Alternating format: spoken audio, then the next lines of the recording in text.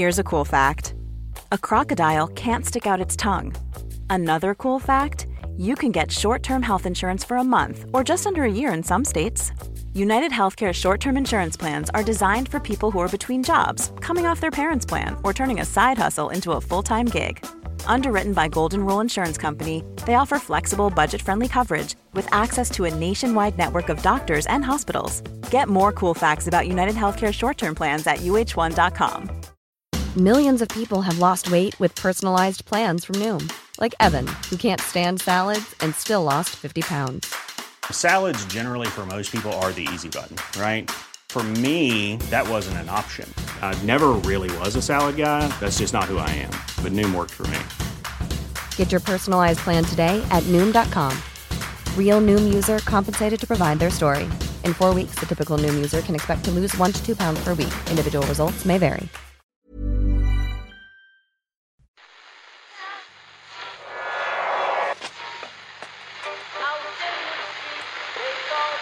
What time is that? That's the second time it's gone off. They never go home, those boys.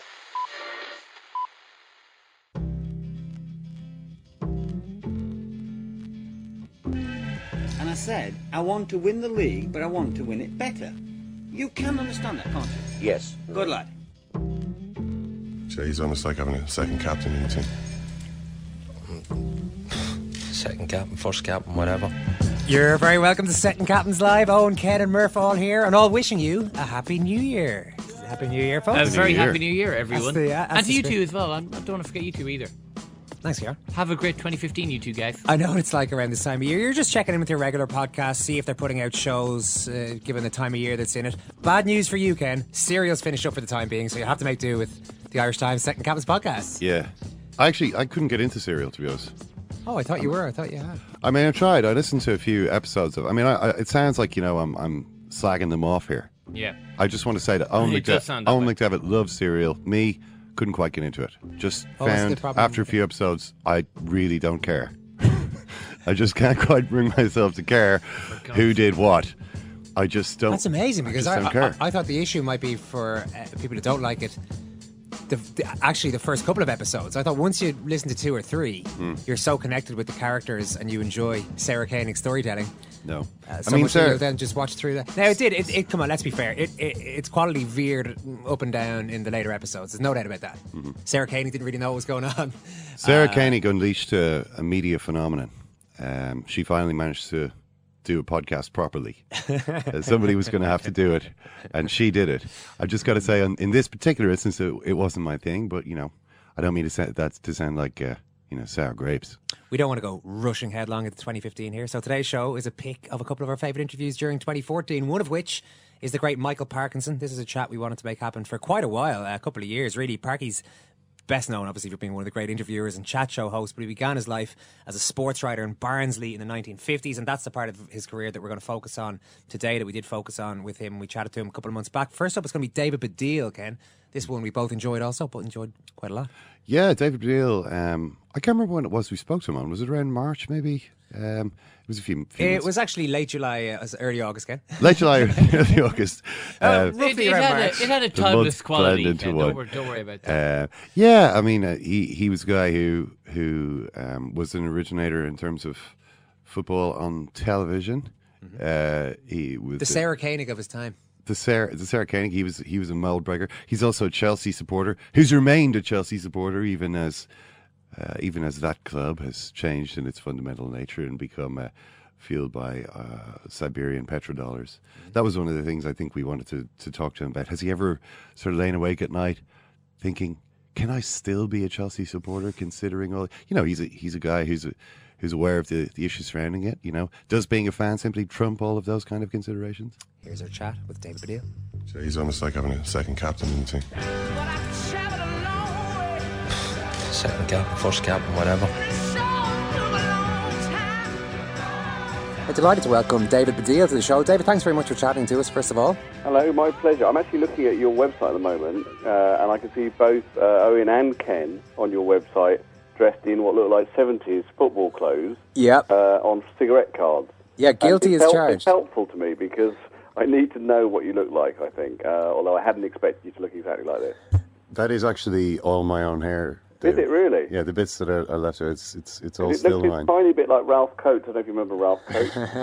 He was one of the first properly bald footballers, but he always, as footballers used to in those days, used to keep a comb over as well. Although you've got the tash. Okay, is that a real tash? No, that's not mine. That's yak hair.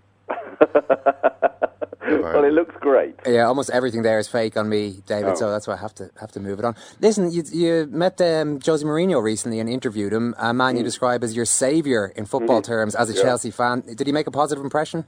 It was very nerve-wracking for me because he's a very, very important man now, and so I'm not suggesting he wasn't before, but he's become more and more important. And I only had 15 minutes to talk to him, and I've been told by the Radio Times, who I was doing the interview with, that they didn't really want me to talk about football.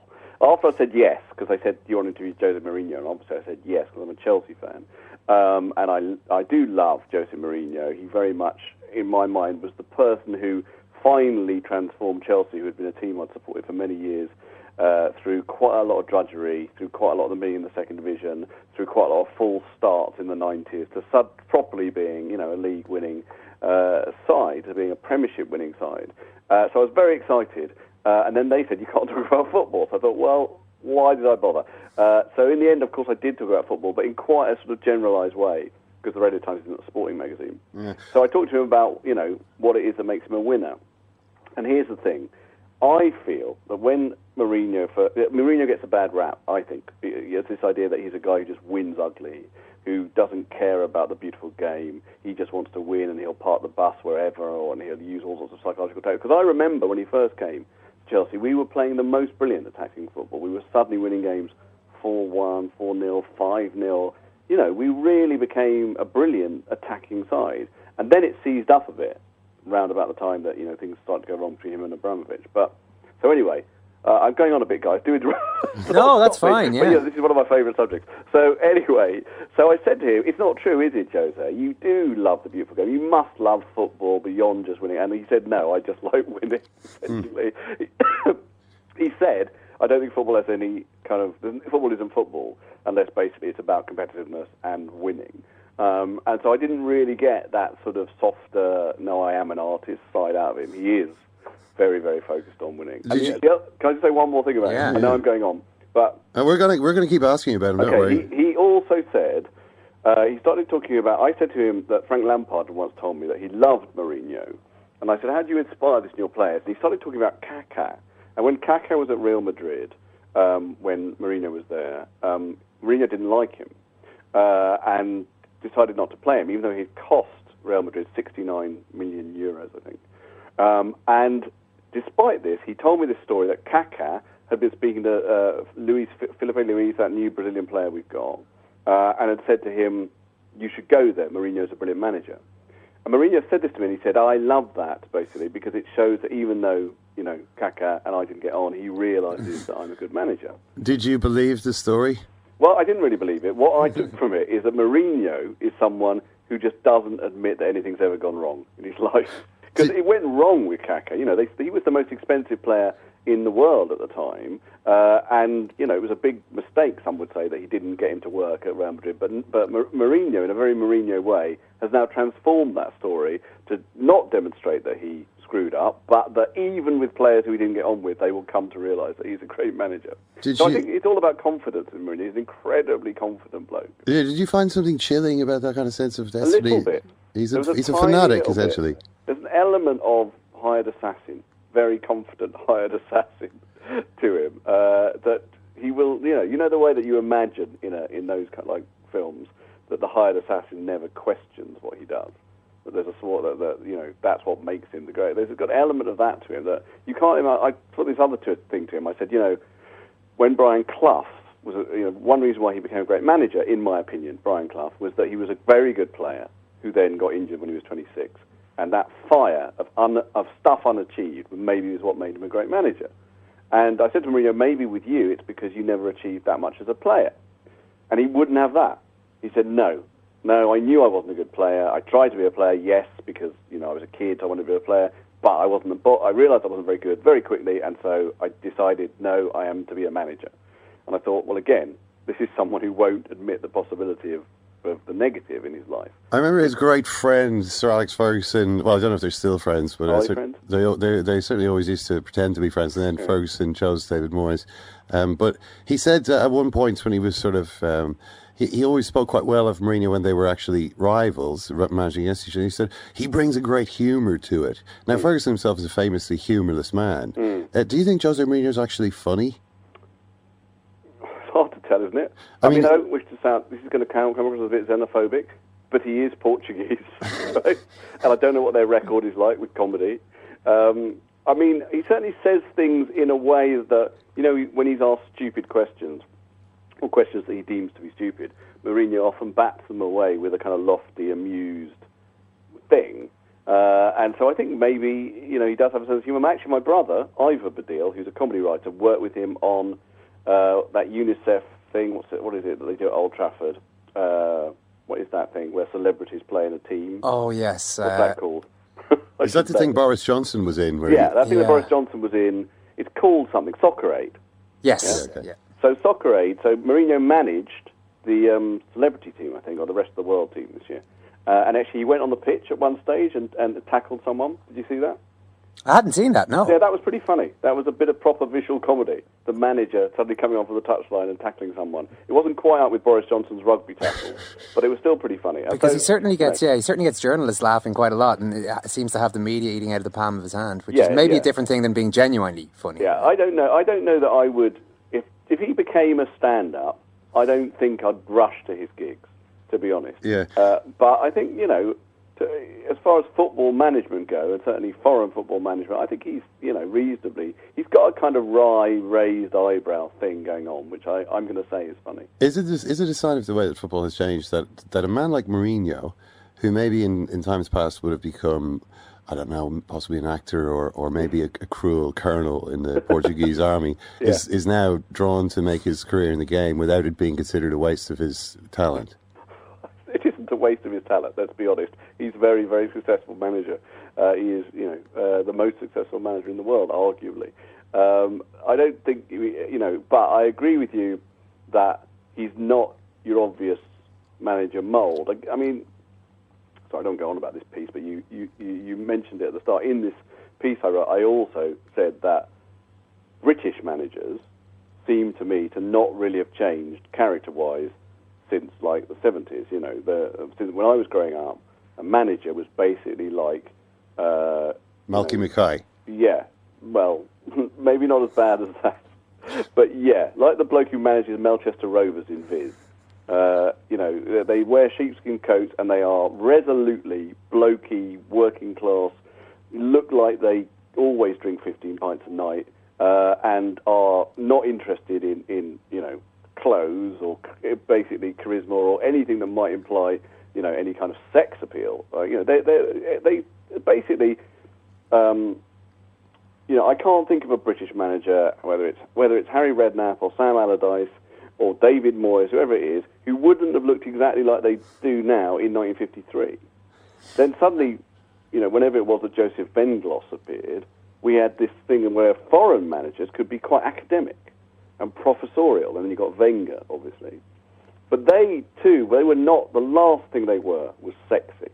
And then that's what Mourinho's done. That's why he's so commercially successful as an icon to some extent. He's introduced this idea that you can be a football manager of all things and be kind of sexy. And I think that's, done very well for him as a brand. When did your own relationship with Chelsea begin, David? Well, it began when they won the FA Cup in 1970, which I was watching on the telly when I was 6, on a black and white telly. And my brother, who I've mentioned already, but he's key in my football life because he was 18 months older than me.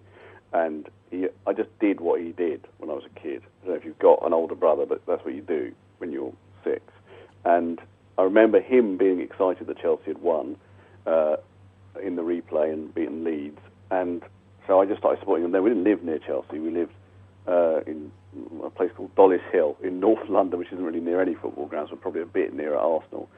And then when I was old enough to go... See, that was one of the things why I think of Jose as my saviour, because Chelsea had a great team then, a very fancy Dan team. They had Osgood, they had they had Alan Hudson, they had Eddie Gray. No, they didn't have Eddie Gray. They had Charlie Cook. Eddie Gray played for Leeds. But they had a lot of really brilliant players. Peter Bonetti, really good players. And then by the time I was old enough to go, which was sort of 1975, 76, they didn't have any of those players. They'd all left or got too old. And they had players like Mickey Droy, who you may or may not remember. But Mickey Droy, God love him, was not a player that you would romanticise about. So then for about, 25 seasons, they carried on being essentially quite a mediocre side.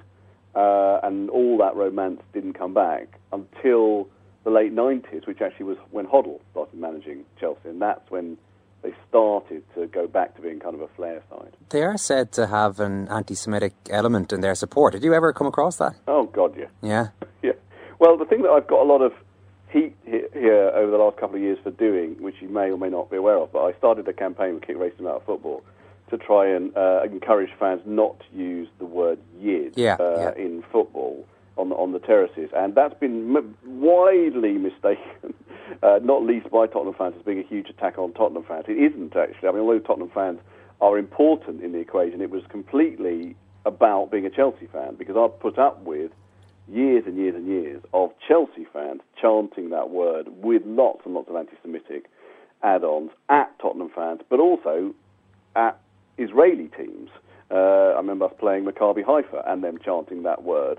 If any player, even the time I actually started it was, me and my brother had put up with it for years, and then one time I think we were playing Aston Villa, and we heard that Spurs were losing to Hull, I think it was. It came up on the scoreboard, and suddenly lots of the crowd start chanting "Yiddo, Yiddo" over and again, and then a bloke behind us who'd never noticed him there before starts going, "Fuck the Yids, fuck the fucking Yids," over and over again, and then "Fuck the Jews, fuck the fucking Jews," over and over again. And I don't, you probably do know this, but in England there's meant to be a zero tolerance culture to racism on the terraces. No one does anything. Well, how does everyone react? I mean, are people just getting sideline dances or so? But no one, there's a certain freezing of the air, but no stewards come over and remove him and ban him from the ground, as would happen if he'd used any other type of racist language. Just nothing happens until my brother, who is very, very slightly harder than me.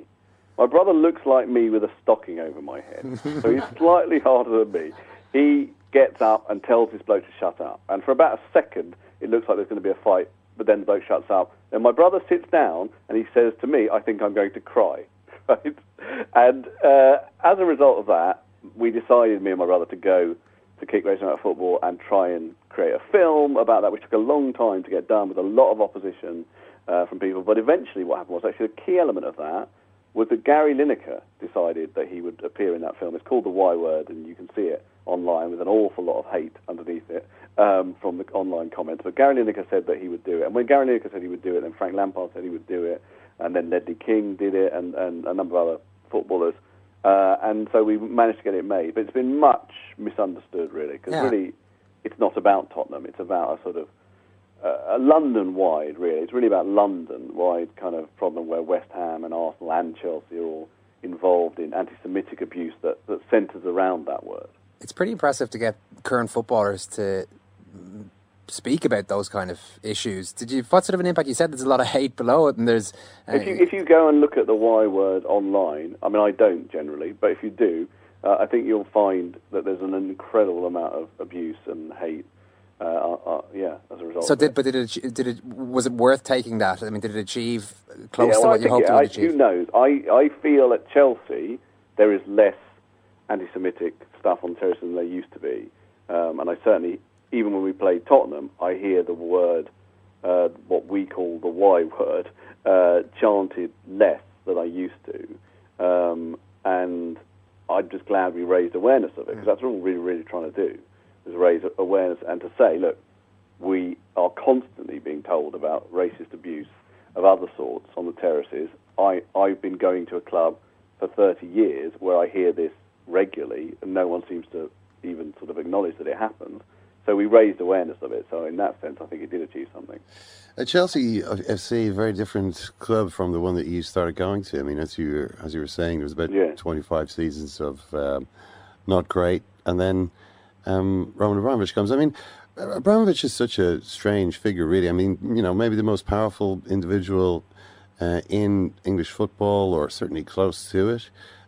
Almost nothing is known about him, has never spoken about anything, has this vast fortune of, in the most generous possible terms, somewhat dubious provenance, which nobody ever asks any questions about. What were your own feelings when Abramovich came and took over? Because it was immediately obvious at the moment, on the very day that it happened, that this was completely going to change Chelsea forever. That he had so much money that it had completely turned English football on its head.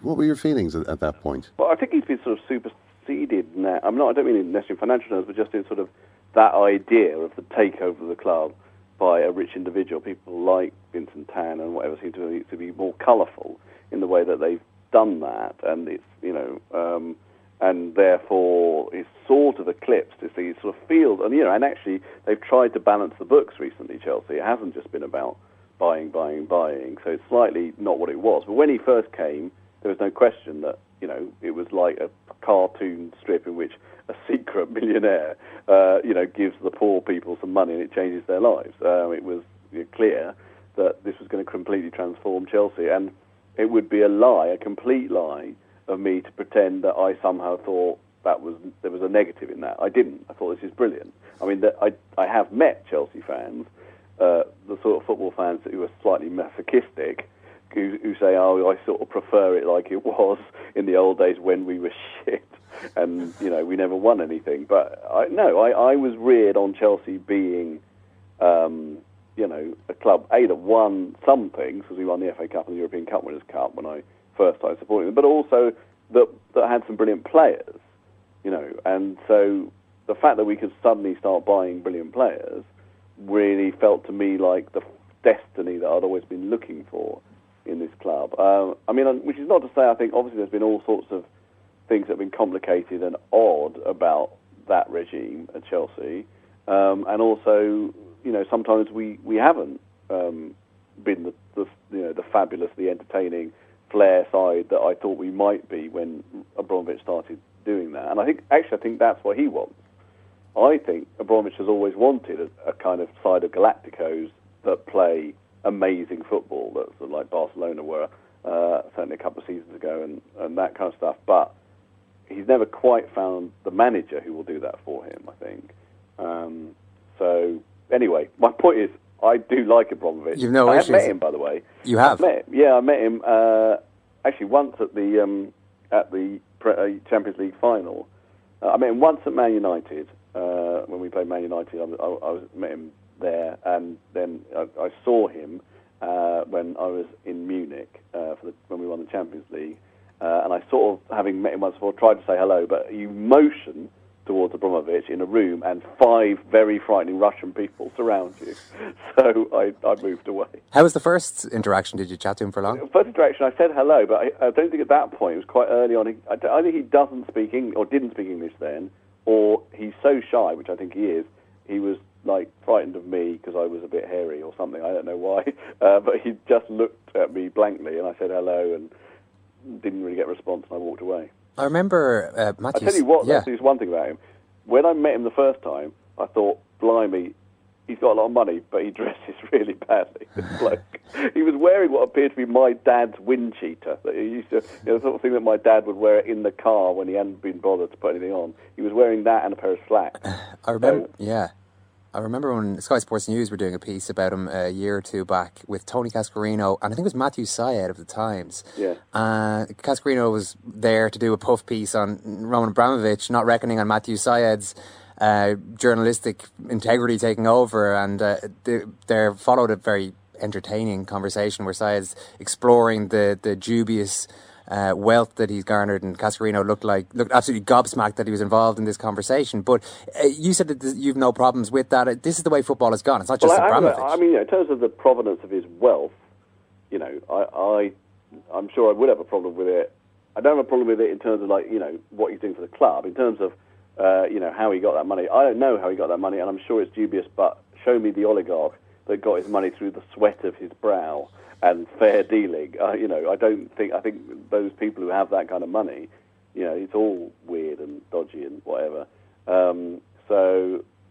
Yeah, sorry, carry on. You seem like you're still very much in love with the game. You talk to people who... We interviewed Michael Parkinson not so long ago, and he'd been a big football man for a long time back in the day, and he very much got fed up with it. Maybe those are guys who grew up in the 50s and 60s. I don't know, but Des Lynam also has spoken recently about how it's an alien game to them now. I'm not trying to put you in that age bracket by any means, David, but I'm just why wondering. Are you like Michael Parkinson? Yeah, exactly. Yeah. Well, I don't know. I mean, I think people. I don't know about Des, but I think Michael Parkinson has become a bit of a grumpy old man, and I think this is a really obvious and banal thing to say, but there is not an era, certainly in sport, where people don't start saying, well, things were much better, of course, 20 years ago. That is what people say, and to some extent that is because their youth was 20 years ago, and so things look better. But I think that there is obviously, football has become a much more corporate entity. I tell you the way you can really tell that. During the World Cup, I noticed that Vauxhall had managed to get, I'm probably not the first people to do this, but it's the first time I noticed it, to get their logo printed on the collar of various shirts. So Roy Hodgson's collar would have Vauxhall on it. And I thought, that's because they know that if there's a close-up of Roy Hodgson, you won't see the badge if it's on his chest area of Vauxhall. So they've got it on the collar, right? And someone has thought about that and forced that in the contract with Roy Hodgson or England, that every time they have to wear these shirts, which they have to for every interview, it has to have it on the collar as well. And that is not something that you would have seen happening, with Don Revie.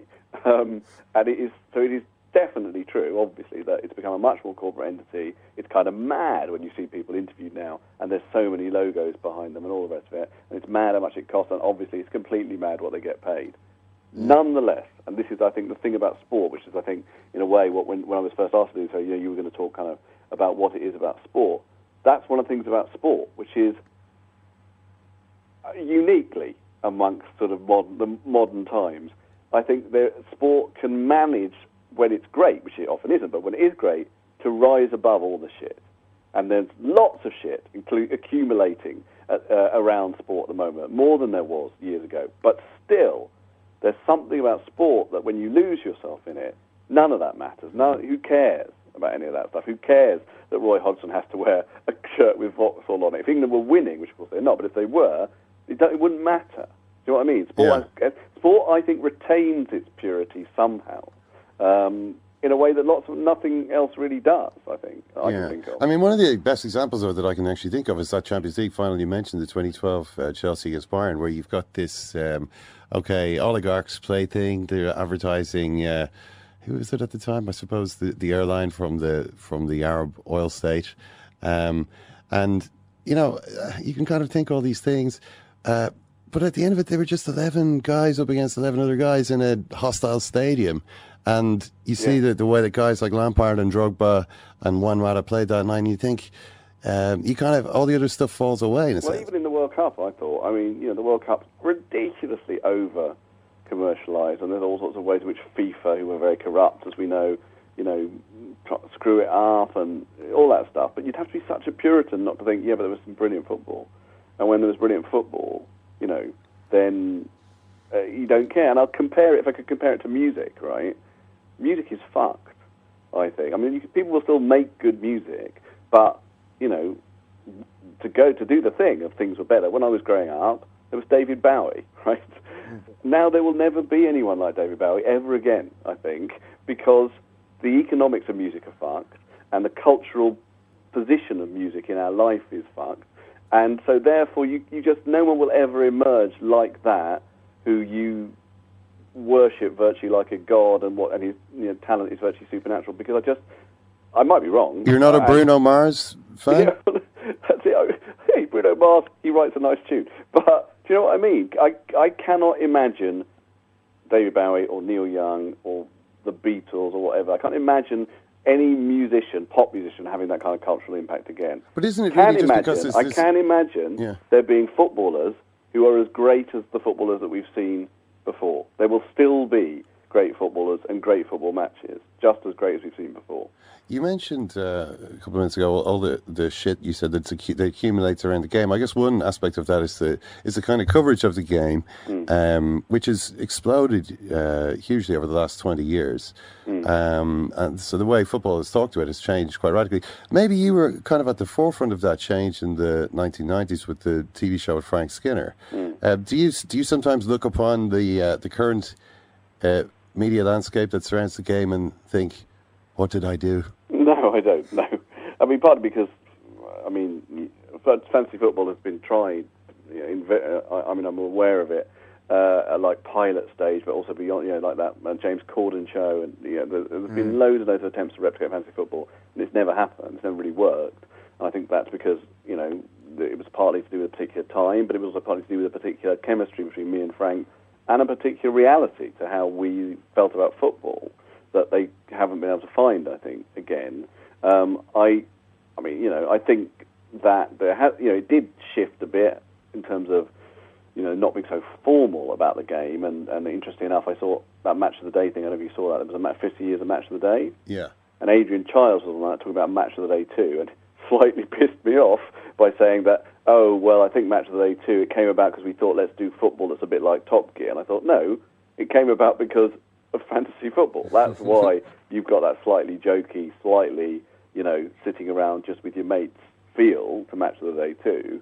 But I would say that the huge media explosion around football is not to do with fantasy football, it's to do with money. It's to do with Sky, and it's to do with money, and it's to do with, the fact that people think, well, how can we certainly get an audience? We'll do another program or another show or more coverage about football. In fantasy football's defence, it was very not that in feel. It was like a cottage industry way of looking at football. It's all about let's take it back to just sitting around with your mates with some drinks, watching football and making jokes about the footballers. How did that idea come about in the first place? If Match of the Day 2 years later came about as a result of Fantasy Football League, what did you guys base it on?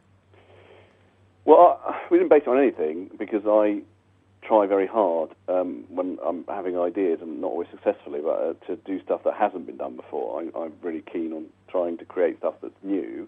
It came about because fantasy football as a game was quite current in the early 90s, and I was playing it. There's a radio show that used to have as a section of it, a little fantasy football league, but it wasn't a comedy show. It was just some people playing the game, and then the guy who invented the game phoned me up and said, could we put this on the TV? And I said, no, I think that'll be dull, but a comedy show about football that incorporated the game, that hasn't been done. I'll go and talk to Frank about it. He was living in my house at the time.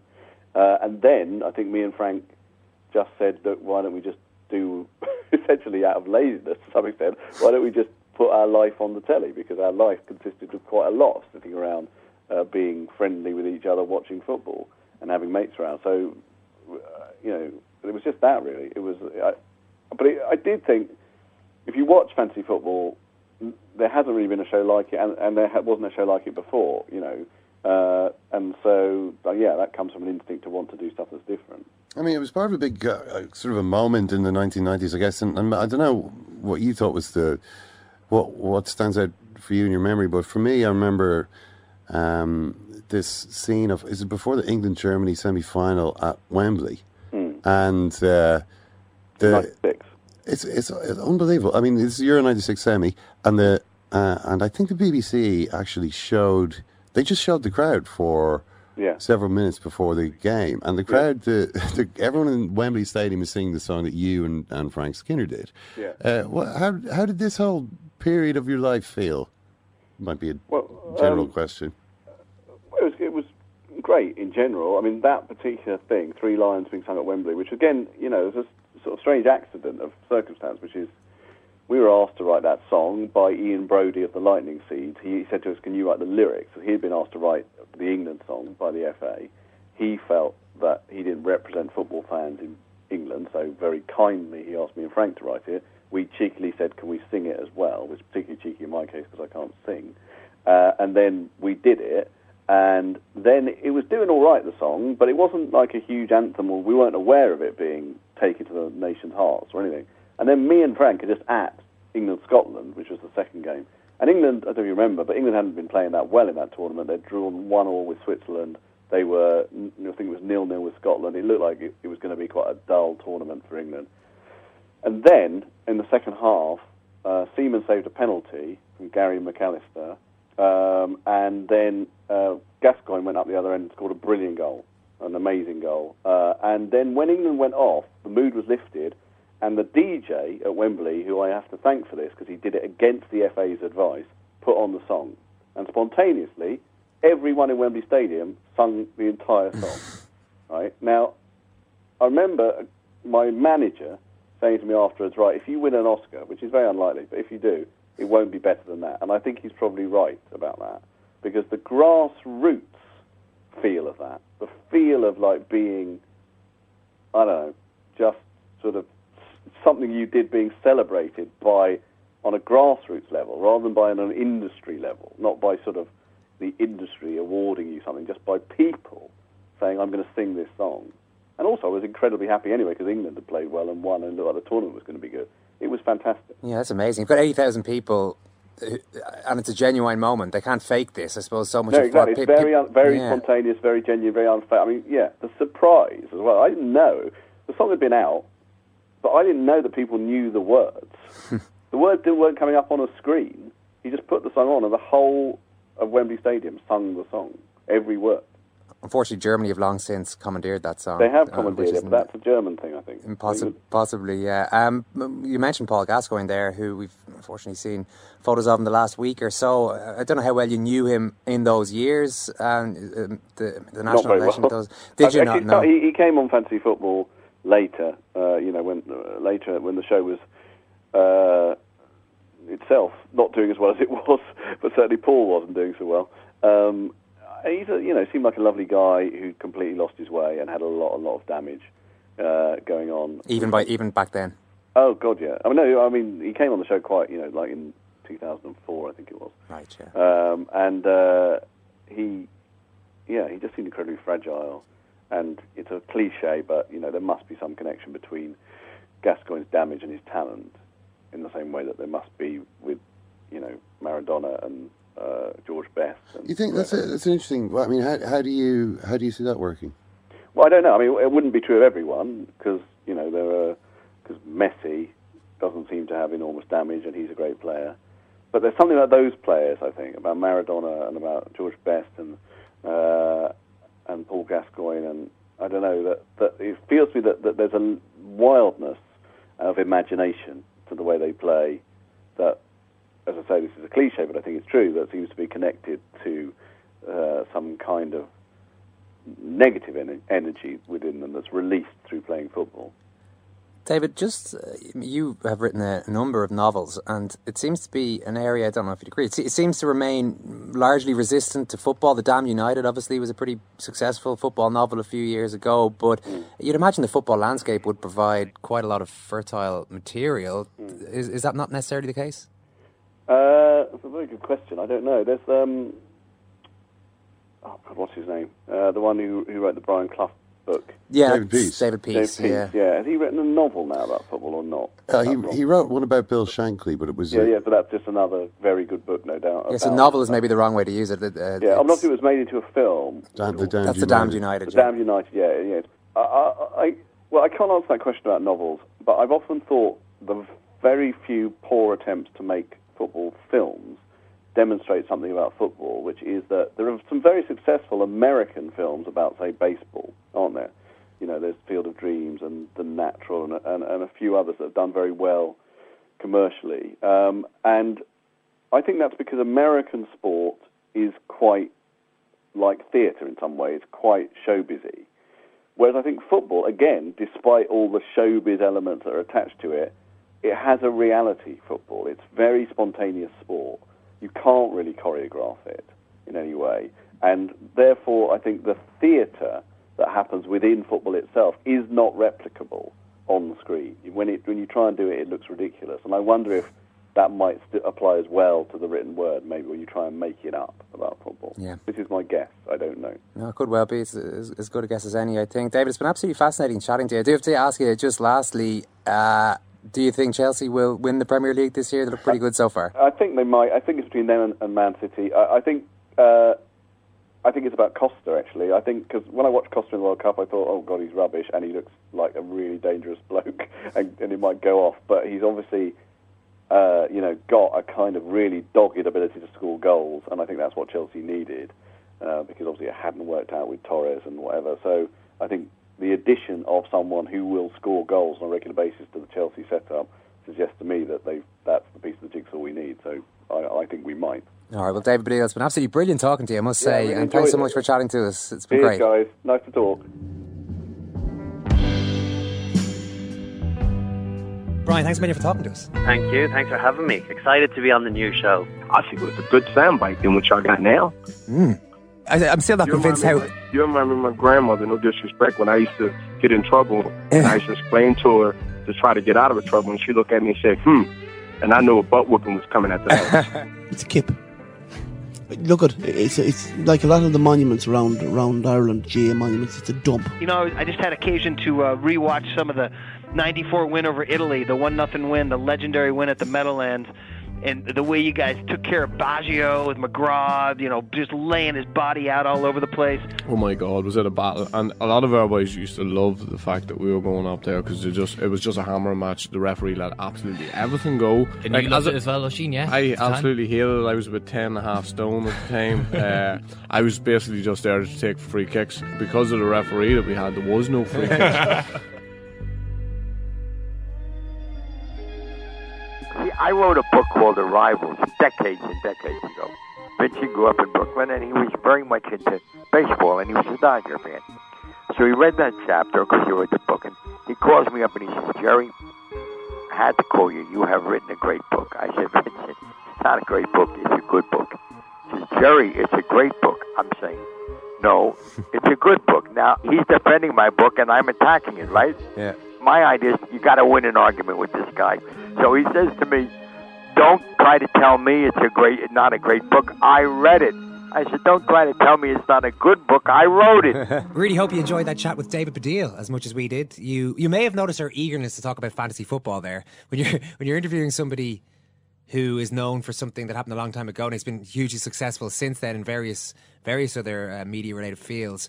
But sometimes they're not that necessarily eager to talk about the thing that... Oh, it'd be rude not to mention it. I know, yeah.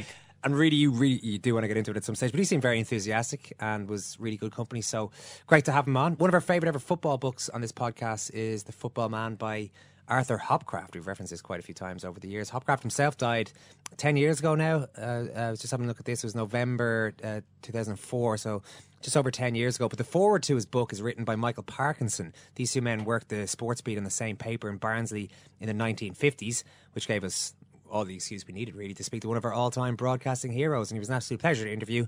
Here you go. I knew the place. Clough, as he calls me, Ravi, didn't know them. He said to me, what can you do that the boss hasn't done? You, the boss. And I said, I want to win the league, but I want to win it better. But there's no way you can win it better. Why not? No. But that's the only hope I've got. We're doing lost 4 matches. Then, but I can only look straight. You can understand that, can't you? Yes. Good luck. Clough, as he calls me, Ravi. Good luck.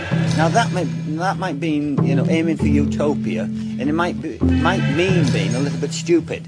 But that is the way I am. I'm a little bit stupid regarding this type of thing. I'm a little bit of an idealist. But having said that, I want to be like me. All right, it gives me great pleasure to welcome to the programme Sir Michael Parkinson. Michael, thanks very much for talking to us, first of all.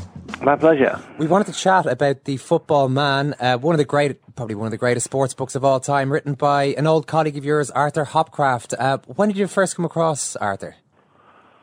I came across Arthur when I was a very young reporter in Barnsley, working for the Barnsley Chronicle. I was about, I suppose, 19, something like that. You'd be about the same age, and he'd come up from the south somewhere. I don't know. He was a kind of an exotic flower in Barnsley. It was Arthur. He used to wear sort of fawn clothes and things, and the odd sort of kerchief, which didn't go down well in this sort of Whippets area of Barnsley at the time.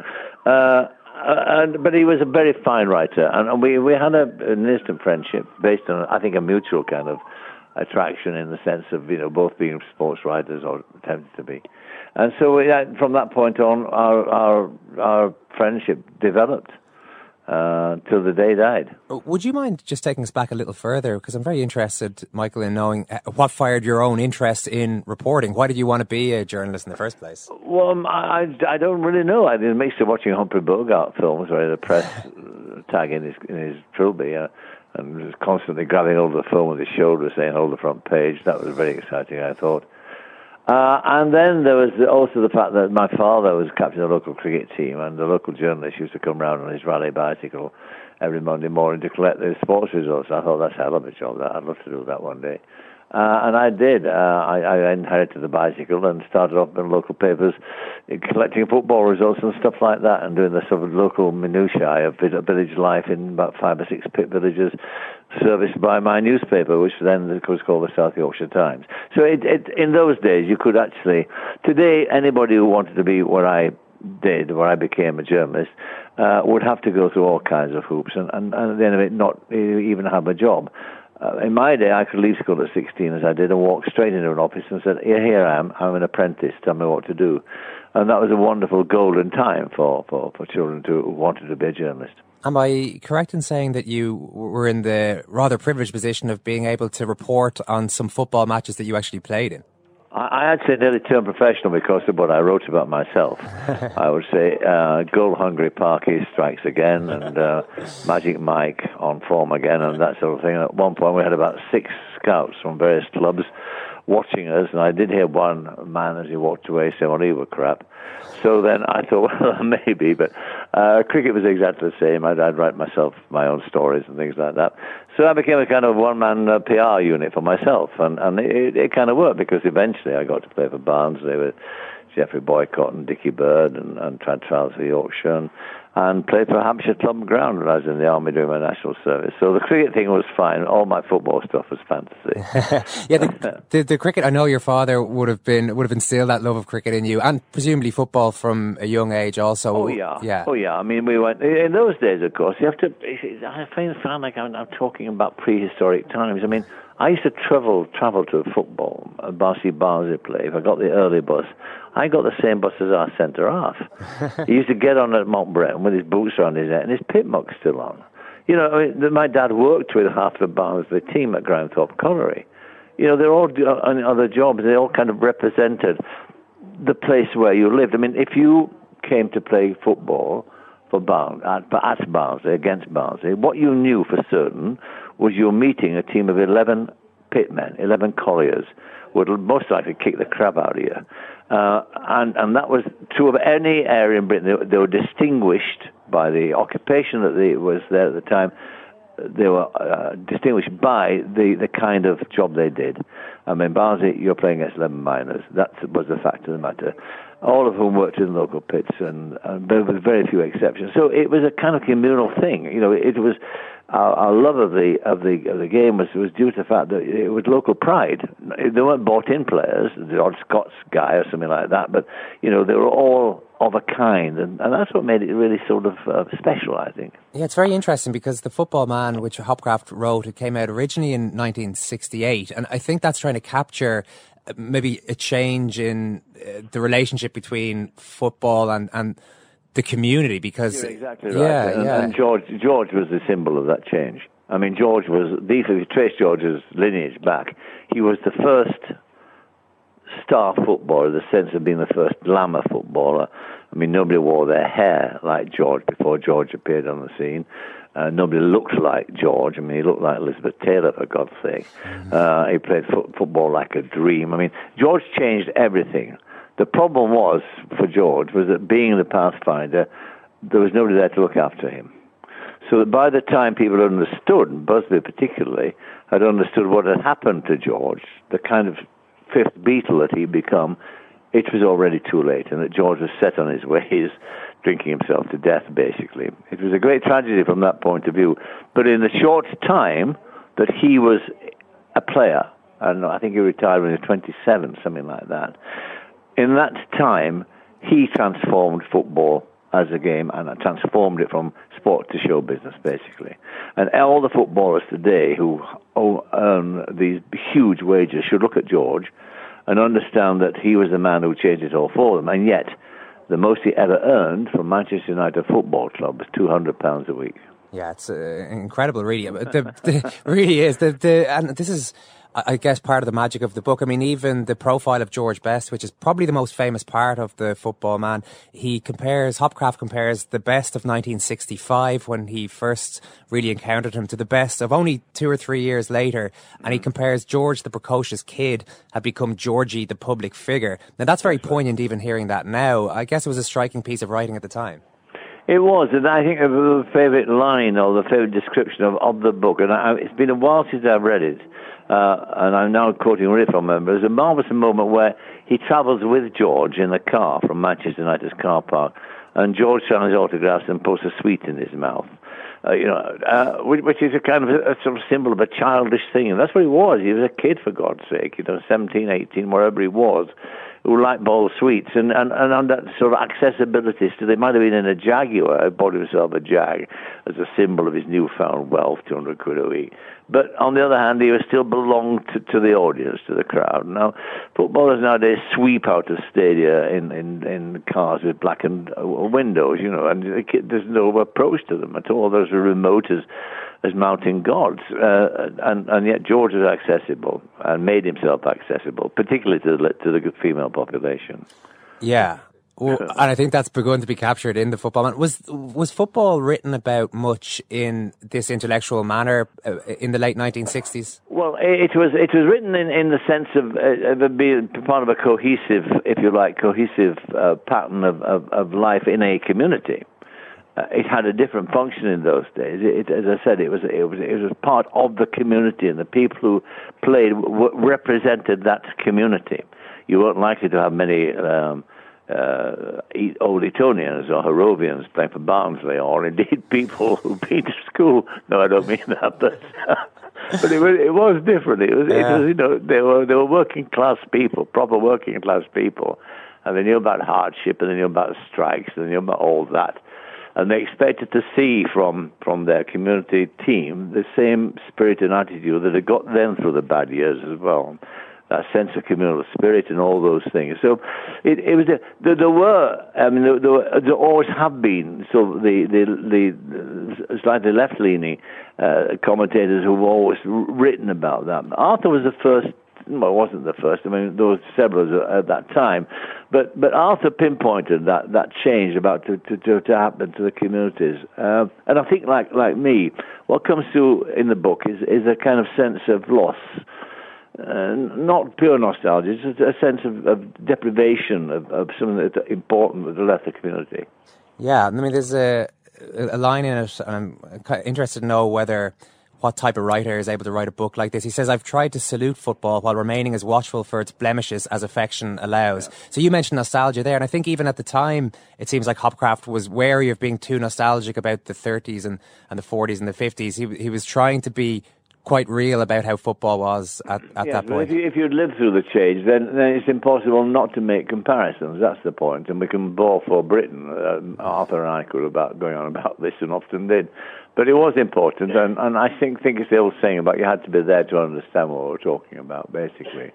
And it was not to say that we didn't appreciate what happened to the modern game. Of course we did. I mean, the changes were, some of them were wonderful, the stadia, all that sort of thing, the glamour of it all, and the television coverage, the accessibility, all those things. But what is missing was essentially not the. It was the soul of it. Basically, it changed. It changed its nature. What sort of a working relationship did you have, Michael, with Arthur Hopcroft at that time? You said you were a young writer, a young journalist. Was it all very friendly, or was there a competitive element? Yeah, well, we used to be very, very competitive in the sense that we'd go off to a football match and we'd try to outright each other, and it was it got quite sort of curious at times. The competition between us, and while maintaining a very close friendship, which is what we had. Arthur left Barnsley. There was some story that he'd been attracted to a girl who was the the daughter of a senior police officer, and the police officer disapproved of his daughter's choice, and boyfriend came round and said to her, "It might be as well if you left town." So I think he went up to the northeast for a while.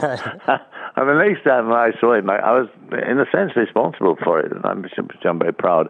I was working at Granada Television as a producer, and I remembered Arthur, and I thought, because he was such a fine writer, we should have him at Granada, so we persuaded him to come down.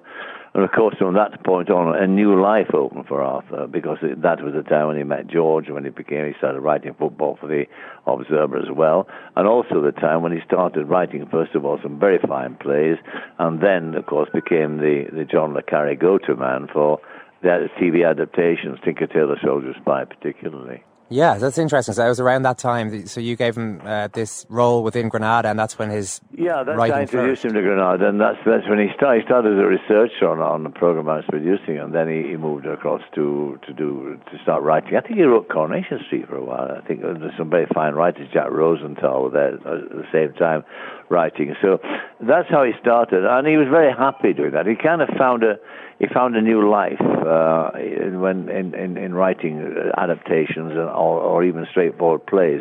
He was a very, very fine dramatist in a sense, which he discovered because of that move to Granada. Yeah, you made the point in the foreword to the 2006 edition of The Football Man that the book in no way embraces all his talents as a writer, yet it's clearly an outstanding example of his gifts as a journalist. That's right. I mean, a lot of people like Arthur, get kind of tagged with the thing about being just a sports writer. Well, I mean, two things there. I mean, some of the best writing in the newspaper, in my view, has always been on the back pages. I mean, there's some think of Hugh McIlvanney now. I mean, you can't find in the Sunday Times a better writer than McIlvanney, no matter what people are writing about. So there's always been that tradition. And Arthur was part of that, but it kind of defined him for a while, and then he got away from it and became, this fine all-round writer. At the same time, became very reclusive. He always was. He always favoured his own companies, and he wasn't a gregarious man at all. He was a quiet man who kept to himself, had an intimate, if you like, group of friends who cared for him. A lot of women who loved him, and of course, sexually, he was never quite sure what he was. He once said he tried both and wished all of them would go away. So he was a reclusive kind of man.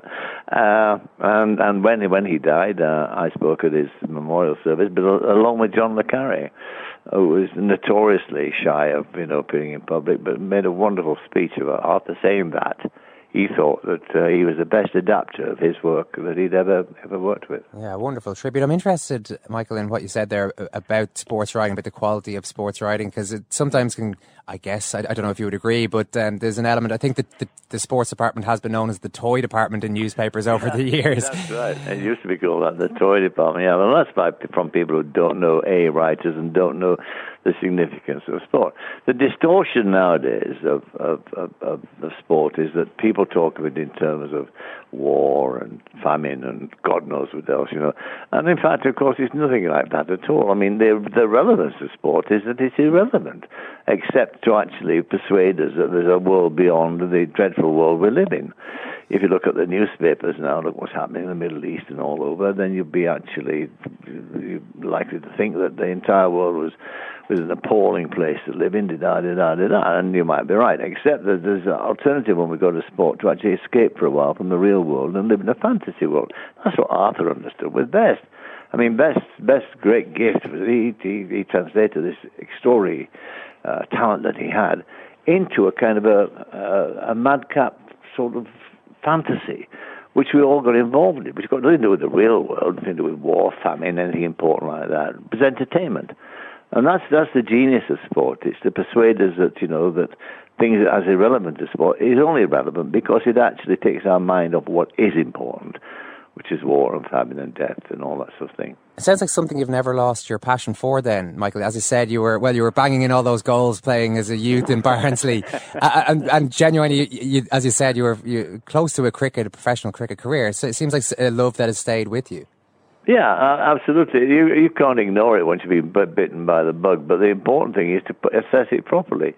Is to put it in its proper place. It is not war and death and famine. It's not that at all. It's the opposite of that. It's to persuade us of the world outside of that. That's why sports is important. It can also be a little bit ridiculous, as you said there. There's a story you mentioned in the foreword, which I referenced earlier on, about your writing in the Barnsley Chronicle at that stage. You were writing about a footballer called, I don't know if you remember this, Roy Cooling for Barnsley. Roy Cooling, yeah, the intellectual, yeah. What was the line? I use a line. That's what Arthur and I were trying to. I said, yes, that's right. I said of Roy Cooling that he had the looks of a young Scott Fitzgerald. And because Arthur and I were constantly trying to get in references which would baffle the subs on the Barnsley Chronicle. And I put this in and waited for Arthur to call me and say, that's great, got Scott Fitzgerald in. And I looked at the paper and it said he had the looks of Scott of the Antarctic. So the decided the poor people of Barnsley had no idea who Fitzgerald was, but Scott of the Antarctic, they all have an idea. He looked nothing like Scott of the Antarctic, dressed or undressed. So, and Arthur would try and get things in, as Andre Gide once said, and all this sort of thing, We had great fun from that point of view. We were firm friends, as much as Arthur would allow a friendship in a sense. He was, as I said, a contained man and happy in his own company. And particularly when he started writing full-time plays and adaptations, he became virtually he disappeared basically. Yeah. And the next I heard of him, I would get calls from various people sort of looking after him when he became ill, and then he died, and that was it. And it was very sad and a great loss. But I think he leaves behind, in a book like the Football Man, he leaves behind a part of himself. Not all of himself. He's a much more rounded character than that. But it's enough to actually indicate that, football writing can have great literary pretension, and it can be beautifully written and humorously written, and he did it better than most. I think people might be quite stunned by the prescience of some of what he wrote also. He calls, towards the end of the book, he sets out some of the trends at that point in football and where they might lead, and he calls for the redesign of terraces because there are safety issues. He says there should be full-time referees. He also says there'll be a breakaway of a Premier League from the Football League. This is absolutely incredible that he could, it seems like he was almost psychic at times. I don't know if he could claim that gift, but no, he had an instinct for it. That's what he had. He had a feel for it, for the real heart of it. Not the superficiality of it, but for what was really important. And from that point of view, it's an important book, and it will stand alone as long as people watch football. Are you? How do you view football now, Michael, with the Premier League as it is and the machine of the Champions League? It's got nothing to do with me. And that's the problem. That's exactly going back to what I was saying earlier. I feel I watch it. I mean, sometimes I admire it. I'm excited by what I see. There's some fabulous players. But it doesn't mean anything to me. And the gap between the Premier League now and the rest of football is as huge as it's ever been, or more than it's ever been. And the Premier League swamps and overwhelms all other teams, all other considerations, to the point where it's very difficult, if you support a team like Barnsley, like I do, to actually feel the same way about it, because it's so unfair, the entire business now. The Premier League clubs, the top 4 clubs, 5 clubs, let us say, totally dominating because of their financial clout in the market, owned by foreigners. The majority of players are foreigners. Where are the Normantons, the Skinner Normantons of my youth? Those people used to make me laugh. The thing about, this is the worst thing about modern football, and Arthur and I used to talk about this, and we would agree on it. If we, Arthur and I, were writing nowadays, we could not write the way we did about football. We did. Just because of the way it's moved on. There was no humour in it, for one thing. And there's nothing that's characterful that characterises the Brits as such, Yeah. I don't care about Croatians and people from wherever they might be from. They've got nothing to do with me. I can admire their courage, their style, whatever, but I don't feel an affinity with them at all. And when you watch the England football team play, then you understand what I'm talking about. Would you say that's the same with even television interviews? Is it difficult to get the sports stars with the type of accessibility maybe that you would have had for many years? Well, they're as remote as people from planet Zog, and so it's the people who run football. I mean, Harry Redknapp about a quote the other day about he being criticised for signing Rio Ferdinand. And he said he's only on 35 grand a week. That won't change his life. Well, I mean, the average wage of a person is 27,000 quid. Here's a guy with one leg, end of his career, getting 35 grand a week. And Harry thinks, well, that's not besides chicken feed. And of course, he's right compared to 250,000 quid a week. Absurd, sometimes tax paid. I mean, what have they got to do with me and my youth and my football and the core of me? Nothing. Is there anything that could have been done over the years, do you think, to stem that tide? Or was it just the inevitable... No, you can't cure greed. You can't cure venal managers and players and agents. Agents are maybe the most corrupting influence in the game. And it's a game that's lost control. It doesn't have a moral structure at all. Look at Blatter. Look at what's happening at the most level of football. Are you telling me that that's straight, that's representative of a kind of community and the kind of people you want to deal with? Oh, come on. Yeah. Is it strictly limited to football, what you're talking about here? Because I saw your interview with Ian Thorpe a couple of weeks ago, which was fascinating, I thought. Is there still hope for some sports people that they can be interesting outside of... Well, there's always hope that the great stars will transcend all of this, maybe. But all they do is if you watch now, I don't know, Messi or whatever, you're lifted for a moment or two and you're transported to another world, in a sense. But when you come back to Earth again, it's a fairly sort of, what's the word? It's a fairly corrupt base from which they're operating, and one that's I'm really detached from. Now, it may be just no man talking about that, but I mean, as I said to you earlier, Arthur and I were brought up in a different generation altogether, and the important thing about that is that we grew up with a sense of humour about sport, with a sense of its community value, of all those things, with a sense of accessibility. Travelling to the same bus to the ground as the centre up and all that sort of thing. And if we swapped that, if we'd been born in this, there'd been no humour in our writing, no sense of fun in our writing. And that's the problem today, that's what's lacking. Okay. It's difficult. I mean, you mustn't take it too seriously. You can satirise what's happening today, but you can't report it and make it seem funny and part of the human condition. Well, Michael, it's been absolutely fascinating, I have to say, listening to your insight on all of that. And it's also great to hear you sound so healthy. It was around this time last year that you announced that you had prostate cancer, but you've recovered well. Yeah, it is a recovery, and it's a slow process. But yes, I've hopefully got rid of that cancer, and now it's a question of surviving the results of the treatment, the chemotherapy, and that's sort of not the chemotherapy, the radiotherapy in my case. But that's what you have to learn to adjust to. But at present, everything's going fine. Thank you very much. Brilliant. Well, listen, it's been absolutely superb having you on. I'm sure everyone's enjoyed listening to you, and thanks so much for taking the time today. Okay, Owen. Thanks. Take care, pal. That was the legendary Michael Parkinson speaking to us earlier in the year about his sports writing career, largely, including some slightly embellished accounts of his goal-scoring exploits on the field. Parky's hat-tricks being quite a regular goal feature. Route. Yeah, I mean, it was a privileged position that he found himself in there, and he abused that position for all that it was worth. So well played, hugely Parky. Successful. I've since picked up a book of his. I've just showed it to you there again from the 90s, Sporting Profiles, which is a collection of his articles taken from the Daily Telegraph. My interest in the sports writing, in his later sports writing, was piqued having chatted to him earlier in the year, and the breadth of his own career can be seen in the people who are profiled here.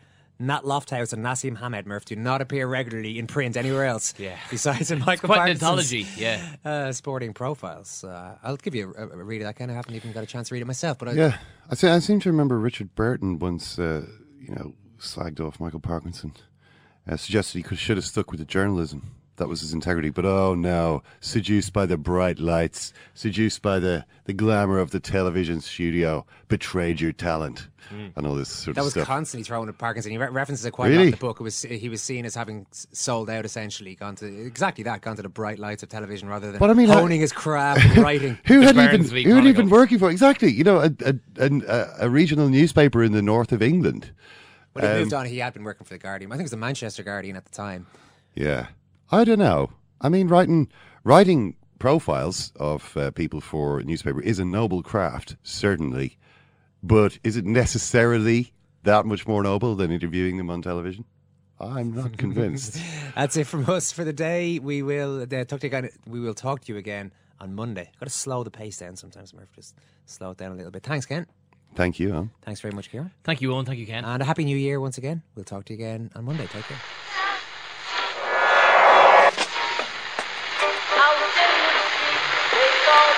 What is that? That's the second time it's gone off.